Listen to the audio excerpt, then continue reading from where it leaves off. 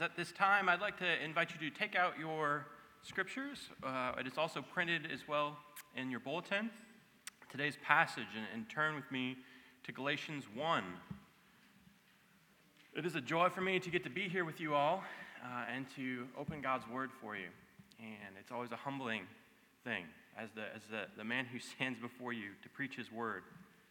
The Lord always works in my life when I get to do this as well. This is the word of the Lord. For I would have you know, brothers, that the gospel that was preached to me is not man's gospel.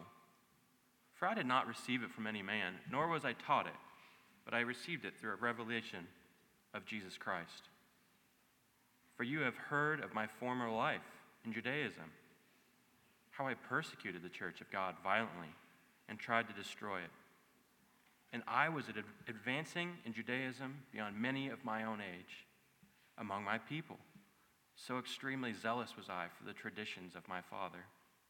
But when He, who had set me apart before I was born, and who called me by His grace, was pleased to reveal His Son to me in order that I might preach Him among the Gentiles, I did not immediately consult with anyone, nor did I go up to Jerusalem to those who were apostles before me.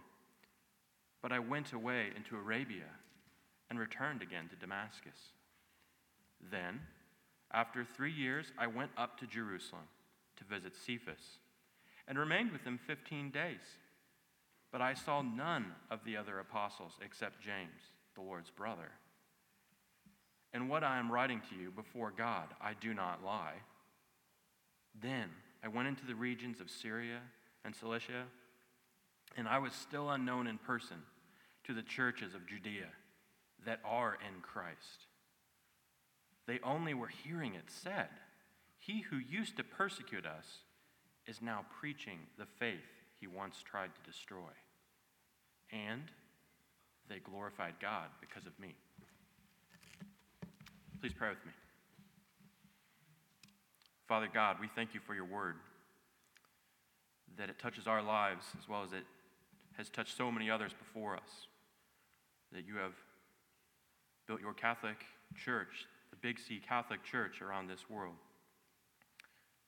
May the preaching of your word today honor and glorify only you and exalt the risen Christ. We ask this in your name. Amen. All right, so where we are at today in our passage, maybe some of you feel like I just jumped right in to a passage within Galatians. I actually have preached from Galatians about 2 months ago, and so hopefully you remember that, but that wouldn't be very fair of me to expect you to remember that because I hardly even remember what I ate for dinner last night. So I want to remind you all a little bit of where we're at. So here we are moving through this book of Galatians, and we're looking at a missionary journey that Paul is writing a letter to a church at Galatia.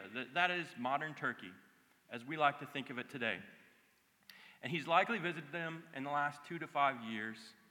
It could be up to a decade, and as I said last time, there have been a lot of people who've written on this topic as to when Galatians was written. But the bigger issue at stake for us today is that this church at Galatia was turning to some other gospel. That they were asking questions about what to add to the gospel, or how can they make things more? How can they make the gospel bigger or better? So I want to remind you, last time I asked this question of you. What is true gospel clarity? And if you look at Galatians, it actually in the first few verses right before here today, right before verse 11, he just basically launches into what the gospel is. And he comes at the church at Galatia with basically a gospel presentation with his very introduction to the people, to this church. And he basically says to them that the gospel is the good news of Jesus Christ, that he died on the cross for sinners and was sent by the Father. And we see that explicitly in the verses right before this. And so he goes through and he makes this argument right out the gates, telling the people that you're going to be prone to turn away from what it is that is the gospel, from what is the true gospel, from what is the good news of Jesus Christ and the death and resurrection of him on the cross. for our sins. So from there, we are now greeted with our passage today. And our passage that we just read really presents a brief picture, very brief picture, of the life of Paul, of his conversion, of the early part of his ministry and life as a Christian. And I think it asks a lot of questions for us.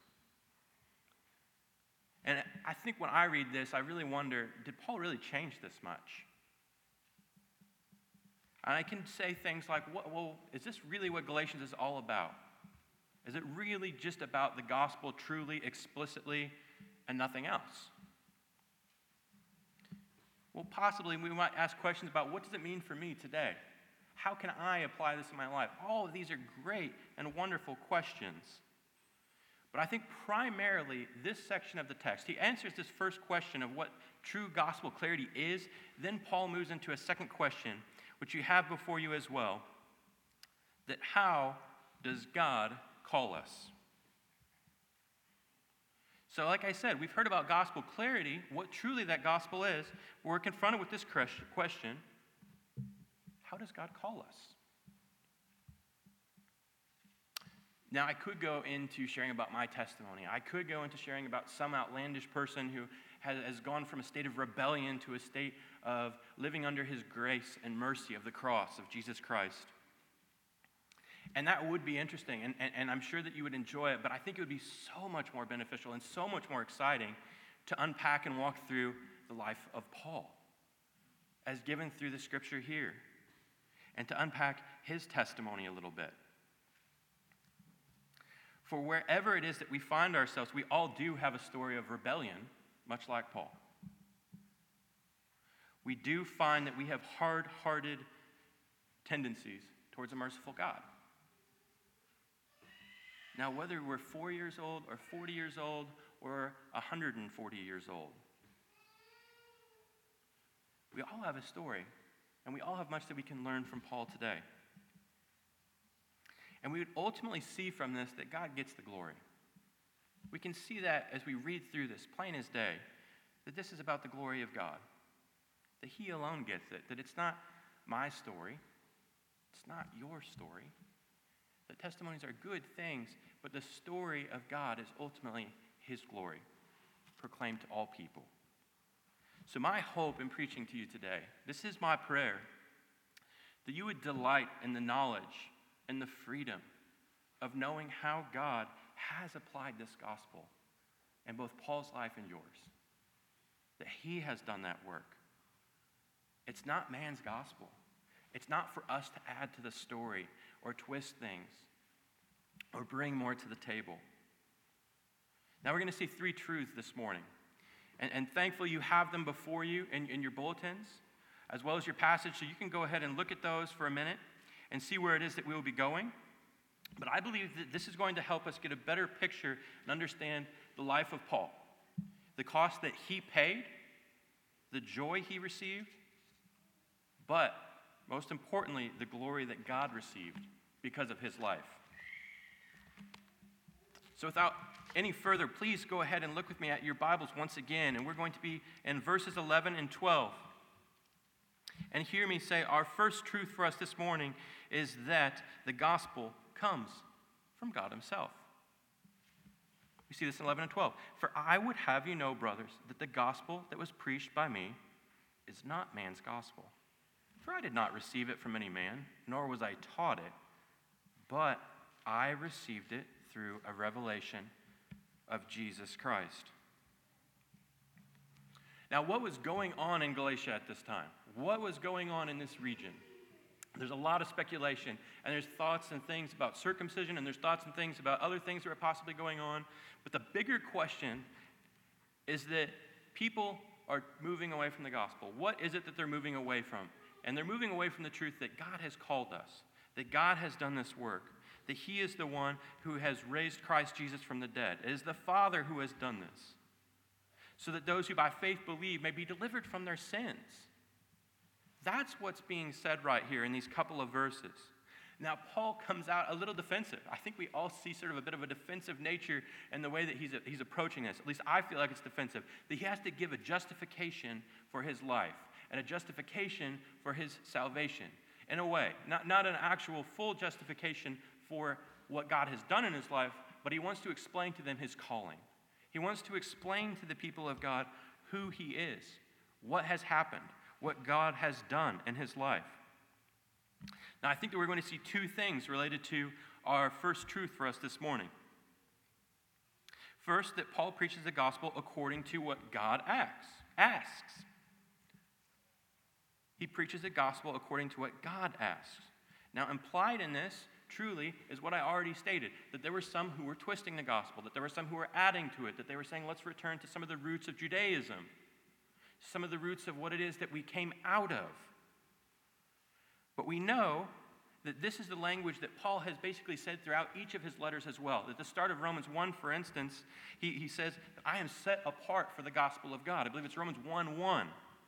He does that elsewhere as well, through each of his letters, that it's set apart for the gospel of God, by God, for his gospel. So it didn't come from Paul in its origin, is what he's saying. So I would lay before you, he's saying, I was with you a year or 2 or 10 years ago, but you're twisting this gospel, and you're taking what I have said and you're adding to it and putting on other teachers' thoughts. Don't do that. That's what he's trying to say. Don't do these things. He's doing something that he's saying, you all are proclaiming a gospel that is contrary to what God asks. Now I want you to look at the second aspect that you see in these 2 verses. So look for a minute at your text.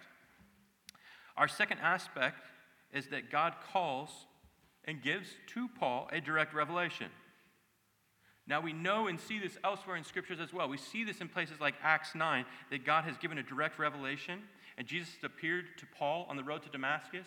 And I'd encourage you all to go out later and read Acts 9 this afternoon. That'd be a great thing to do. I'd love to read it, but I don't believe I have time. But I was struck a couple of years ago when I was reading Acts 9 under the preaching of another pastor, that they were saying, look at the apostleship of Paul. And what you see there is this apostleship, this nature of him, that he truly is an apostle. And we see that because he had a direct revelation from Jesus himself. And that is what apostleship is. And so I want to just dwell on that for just a second. Because apostleship is something that I know we hear and we've heard. And some churches will talk about apostleship and say, hey, well, some pastor was elevated to the office of apostle. And that is not the case. We don't see that in Scriptures. What we see in Scriptures is that those who are called to the office of apostle is that is a direct confirmation from the Lord Jesus himself. That is something that when churches today do that or are adding to that, they're adding something to the offices that the church provides, so the offices that God provides for his church, of elder and deacon, of that of overseers of his church. That when we start adding things into this, right there is us mixing and bringing things in that are not according to his word, that are more. And I know that there are people who will argue that, well, Jesus came and directly visited us when he saved us. And they will say that that is what happened. But that is problematic because what we actually see in Acts 9 and what we've seen with all of the other apostles who are called is that the Lord Jesus himself physically comes to them and has dwelt with them and has been with them. So go read that later in Acts 9. It is problematic of what we are seeing, I think, in some churches today to teach something different here. Now, I know many of you believe this, and I know that many of you have no problem with this, but I say that as a warning about a small way that churches can begin to drift. It's about God. It's about he who builds his church. The full proclamation of a full gospel of Jesus Christ. It's given from God himself. It is the power of God for salvation to anyone who believes.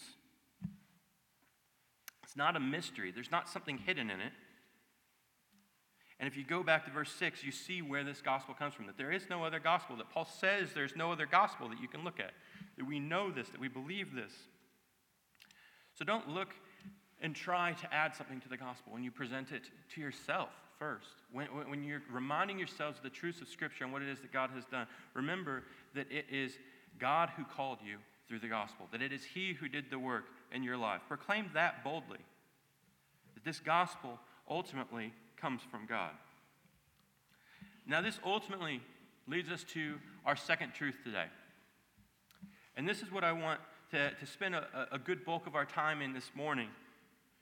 That the second truth, which also comes directly from our text, is that God transforms everything by his power. God calls us and he transforms everything by his power.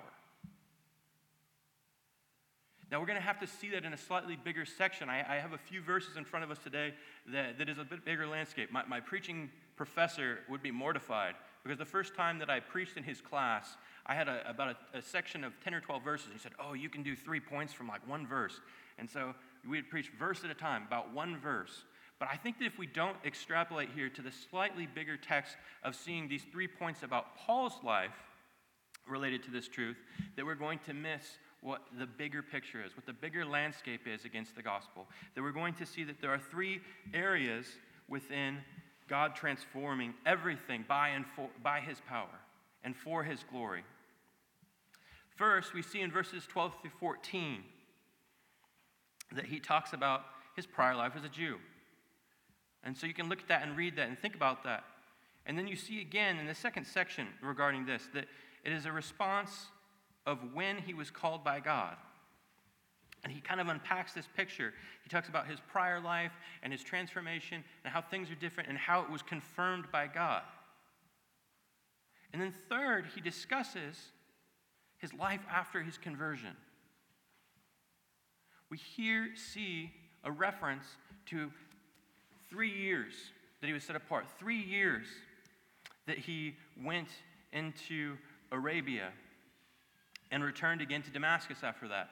But it's this 3 year set apart period that is talked about. And again, you will see that in Acts 9. You'll see that as a parallel story to what we are seeing and witnessing here in Galatians chapter 1 that would be so helpful for you to go and read later. But it's a quick sketch of Paul's life, about his transformation. And we see a man here who is so moved by God. He's truly transformed from his old ways, his old way of life, an old way of thinking, to a new way of life. That he's an apostle who's been called by the Lord Jesus Christ himself. He's transformed from everything that he once believed in. He's transformed from being the man who, as he says, he was a persecutor of the church. He's transformed from what his flesh wants to do, of wanting to continue by his power and his strength to build these things and to make his name, or even to really protect. I think we see that in his life, that he presides over Stephen in like Acts 7, over the stoning of Stephen. We see him there. We see these places that he's in positions of power, that he is a man who has had great responsibility. Now, we know that he was trained under one of the top Jewish teachers, Gamaliel, and he's proclaiming the very things that were contrary to what his teachers would have wanted for him. He was on the right path in Judaism. But we get this picture of wrestling, I think. We get to see this picture of what it is that Paul has gone through and this transformation, that he's almost walking through his story, that his journey of what the Lord has done with him here in these verses. And he's saying that the very things that he once loved don't even compare. The traditions of his fathers, the tradition of his family, that he is transformed. The desires of his own heart have been transformed. Now, I think when we come face to face with a passage like this, we come face to face with what Jesus does in our life. That he transforms people like Paul, that he transforms vessels from darkness to light, that he does this work, that it is for his glory, that he is merciful in doing these things, that there is not 1 inch, to think of Abraham Kuyper's quote, there's not 1 inch under all creation that the Lord does not scream mine, that it is his alone. And it transforms people like Paul to go from zealous on one end to zealous on the other. Now, we've all experienced this in some way, and I think that we see this in our own life, that when we often come to a saving faith, or there are moments and places that we can look to when God put the gospel in a deeper place into each of our hearts, that we say, oh, man, I look to that moment. I remember that moment when life was like this. Or do you remember how easy it was to walk and abide and to trust in Christ in that moment. And so maybe you're in that moment now. Maybe you're not in one of those moments at all right now. And you're saying, man, there is sin that is present in my life. There is sin and struggles that are going on still in my world. And I think we see that here, this 3-year journey that we know that he trained, that he studied, that he looked to what God has done. But we see elsewhere that Paul talks about what is wrong with him. In Romans 7, he talks about his sin. We know that he got into disagreements and arguments with others who were in the first century church, to the point that he divided the church. So there was sin in his life. We're not saying that Paul was sinless. But we are saying that he was transformed fully by Jesus Christ. We have heard that he has basically rejected his former life in Judaism and is now living under the full gospel of Jesus Christ, that he has been transformed, and yet he wrestles with his sin. I believe here in this text you see this. I know that you see that throughout his life elsewhere in Scriptures and what he has recorded. And so we see this picture of Paul saying he's a man. That he is just a man like each and every single one of us that struggles with these things, but yet has been fully transformed. And so we remember that, and we look to that we have been transformed as we fight against sin, as we move against the powers of evil in this world, only by the power of Christ Jesus, only by the good news of his gospel. In this, I think we can also see that there are intelligent people, eloquent speakers, who are intelligent and kind and friendly, who will ultimately lead us away from truth. Now that is something that did happen in my life, and I know happens in every single person in this room at different seasons. That there was a season where there were good, kind, nice, intelligent people who were pouring into my life as I thought, preparing for gospel ministry, that truly led me to a different gospel, to something that was the gospel plus, or the gospel minus certain things. Take out certain parts of the gospel, that you don't have to believe the fullness. Now that is a travesty. For they're kind people. They were kind. They were nice. They did it with smiles, and they did it with winsome arguments, and it confused me. And there is confusion that will come at each and every one of us this side of eternity. For what we proclaim truly is folly to this world. That the world will look at this and say, that doesn't make sense. It's contrary to what I desire. Well, absolutely.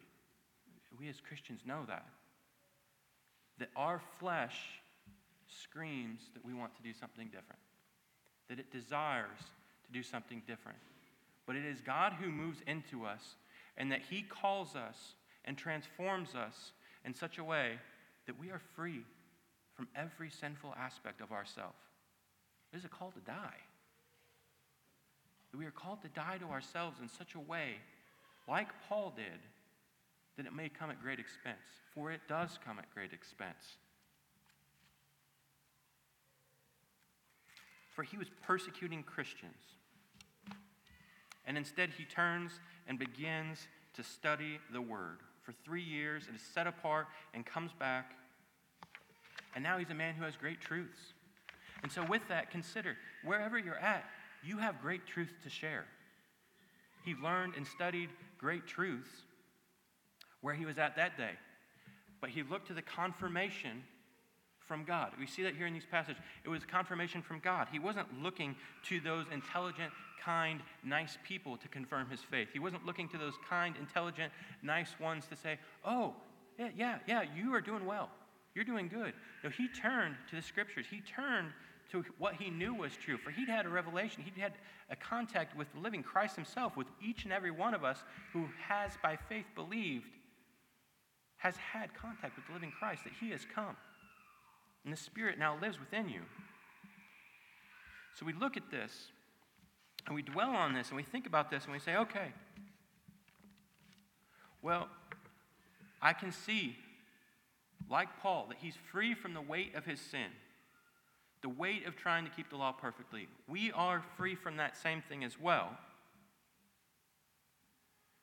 But by demonstration and what he has walked out, still with sin, still in places, as we just talked about from elsewhere in Scriptures, that he either has become a lunatic or what he's proclaiming is folly to the world, but it is absolutely true. Now there's hope. For the gospel changes ordinary men and women like you and me. There is true hope found in this passage. For it reminds us that we have been freed from the weight of sin and that it no longer has power. That the enemy, that Satan himself, does not have power over death anymore in your life. That you have been transformed, despite the fact that you're wrestling, despite the fact that you see places that are broken, and you say, how long, O Lord? How long until you return again? That needs to be your cry. That needs to be your prayer. I believe that's what we see with Paul's life and this movement that we see here. That it drives us to this place of seeing that we are transformed, and it says already but not yet. Now this brings us from our second point to our third truth for us this morning. And our third truth is this: that when God calls us, God receives all glory. When God calls us, he receives all glory. We see this here in the final couple of verses. We see this talking about here in verse 22 and 23. And still unknown in person, the churches of Judea that are in Christ, they only were hearing it said, he who used to persecute us is now preaching the faith he once tried to destroy. And here it is. And they glorified God because of me. So when we are transformed like Paul is, it leads to a place where we don't look to the good works of our hands, that we don't look to the good works of Paul's hands. That the church there did not look to his works, did not say, hey, Paul, thank you. I didn't write some letter and say, hey, thank you for not persecuting us anymore. We really appreciate it. You're a good guy. No, what they did is they gave praise to God. They gave praise to the living God. They glorified God because of me. And Paul, by his admission, by this letter, says the same thing. They glorified God because of what God had done in his life, because of how God had brought him to faith. And he was preaching the faith that once he had tried to destroy. And all glory went to God. All glory goes to Christ Jesus. Now we think and we see this, and we can look at these places, and we know that it screams of the glory of a good God. And we see testimonies in our lives as well as others that tell us the certainty of the mercy of a God who gives grace to every single one of us who by faith believes. And we look and see in this passage, though, that there's this incredible picture of mercy that we get to say, okay, wow, Paul's testimony is glorious. Each and every one of you have a glorious testimony. Whether you don't have a single day that you don't remember without Christ. Those are one of my favorite testimonies. When I talk to youth and children, and they know that Jesus has died for them. And there's not a day that has gone by in their life that they haven't lived outside of a family that hasn't proclaimed that hasn't known that. That maybe there are times in their life that they have come to understand that more deeply as young children. But they have clung to that truth, that they're a part of the covenant family. But it's incredible, too, the testimonies at the other extreme as well. And we often think about those, and we look to those testimonies and go, they've got such a great testimony. They've got such a strong testimony. Well, no, everyone has a strong testimony. Everyone talks about how they have been transformed as a creature who once hated God to someone who now loves him, to one who has now received mercy and grace in the richest of ways. That he is the one who is worthy of all honor and praise and adoration. Glory is to be lifted up to that God, not to ourselves. So when we declare our testimonies, it is helpful. It can be a good tool. But it is something that is just that as a tool that is to point to the living God and scream and point of his faithfulness at whatever extreme of where your testimony falls under earthly terms. It is glorious because it screams of his glory, his goodness, his grace.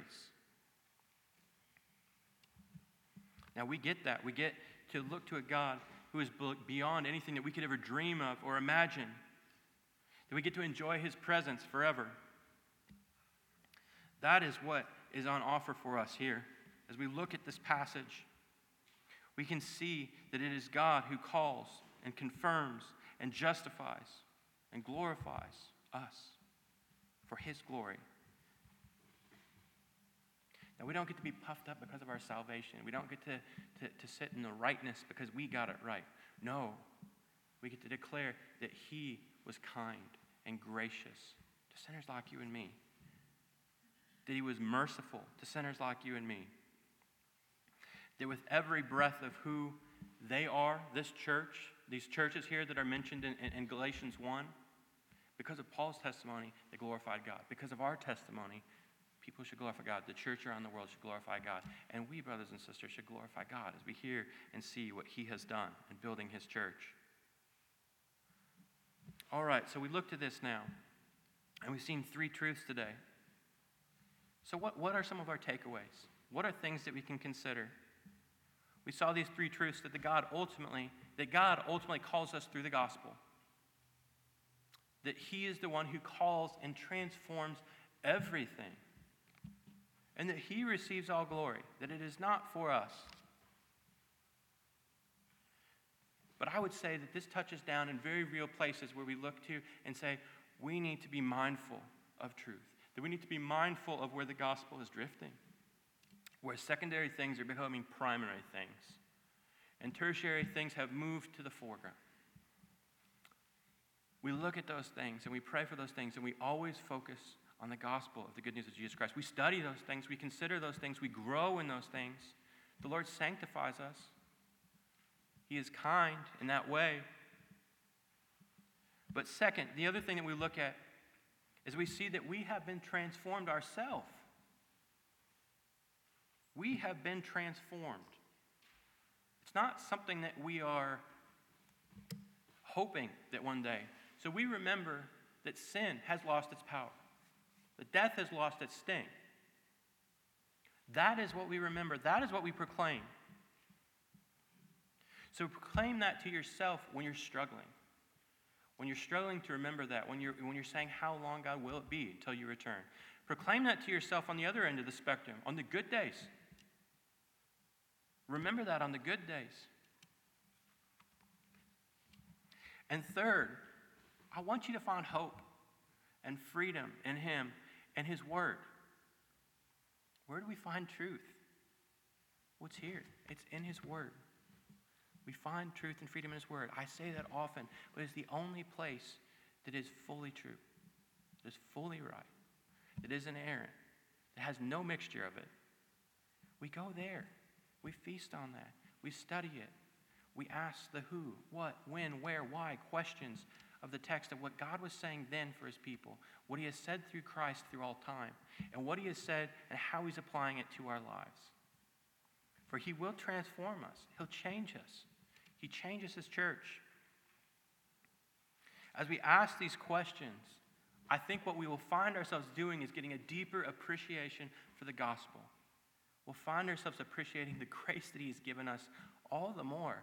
There are places that are sinful in my life that I'm aware of, and I'm sure that each of you are aware of, that a year ago, or 5 years ago, or 10 years ago, or 30 years ago, you would have never dreamed that you'd be convicted about. But praise God, he's convicting you. Give him all glory. Point to him. Remember that in that battle. Remember that he has already freed you. And rest in that. Trust that. Return to your first love, your master, who truly did die for you. And as our lives are on display, the church will see his glory. You will see his glory. And others far from her door will also see the glory of this God as he draws people to himself. He will get all glory. He is building his church. Let's pray.